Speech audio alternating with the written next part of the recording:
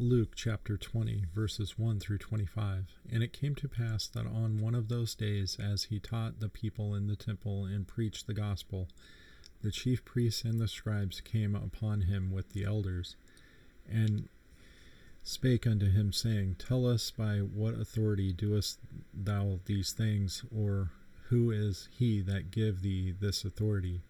And he answered and said unto them, I will also ask one of you one thing, and answer me. The baptism of John, was it from heaven or of men? And they reasoned with themselves, saying, If we shall say from heaven, he will say, Why then believeth he him not? But if we say of men, all the people will stone us, for they are be persuaded that John was a prophet. And they answered, and that they could not tell whence it was. And Jesus said unto them, Neither tell I you by what authority I do these things. Then began he to speak to the people this parable. A certain man planted a vineyard, and let it forth to husbandmen, and went into a far country for a long time. And at the season he sent a servant to the husbandmen, that they should give him of the fruit of the vineyard. But the husbandmen beat him, and sent him away empty.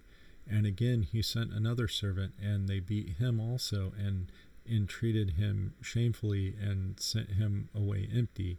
And again he sent a third, and they wounded him also, and cast him out.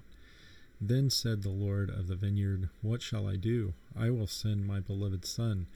It may be they will reverence him when they see him. But when the husbandmen saw him, they reasoned among themselves, saying, This is the heir. Come, let us kill him, that the inheritance may be ours. So they cast him out of the vineyard, and killed him. What therefore should the Lord of the vineyard do unto them? He shall come and destroy these husbandmen, and shall give the vineyard to others. And when they heard it, they said, God forbid. And he beheld them, and said, What is this then that is written? The stone which the builders rejected, the same is become the head of the corner. Whosoever shall fall upon it, that the stone shall be broken, but on whomsoever it shall fall, it will grind them to powder.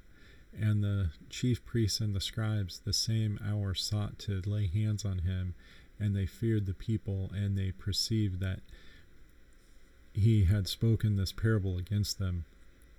And they watched him, and sent forth spies, which should feign themselves just men, that they might take hold of his words, that so they might deliver him unto the power and authority of the governor.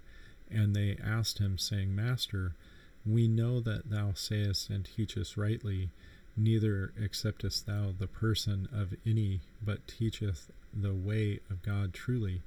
Is it lawful for us to give tribute unto Caesar or not?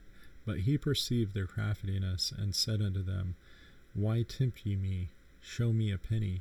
Whose image and superscription hath it? They answered and said, Caesar's. And he said unto them, Render therefore unto Caesar the things which be Caesar's, and unto God the things that be God's.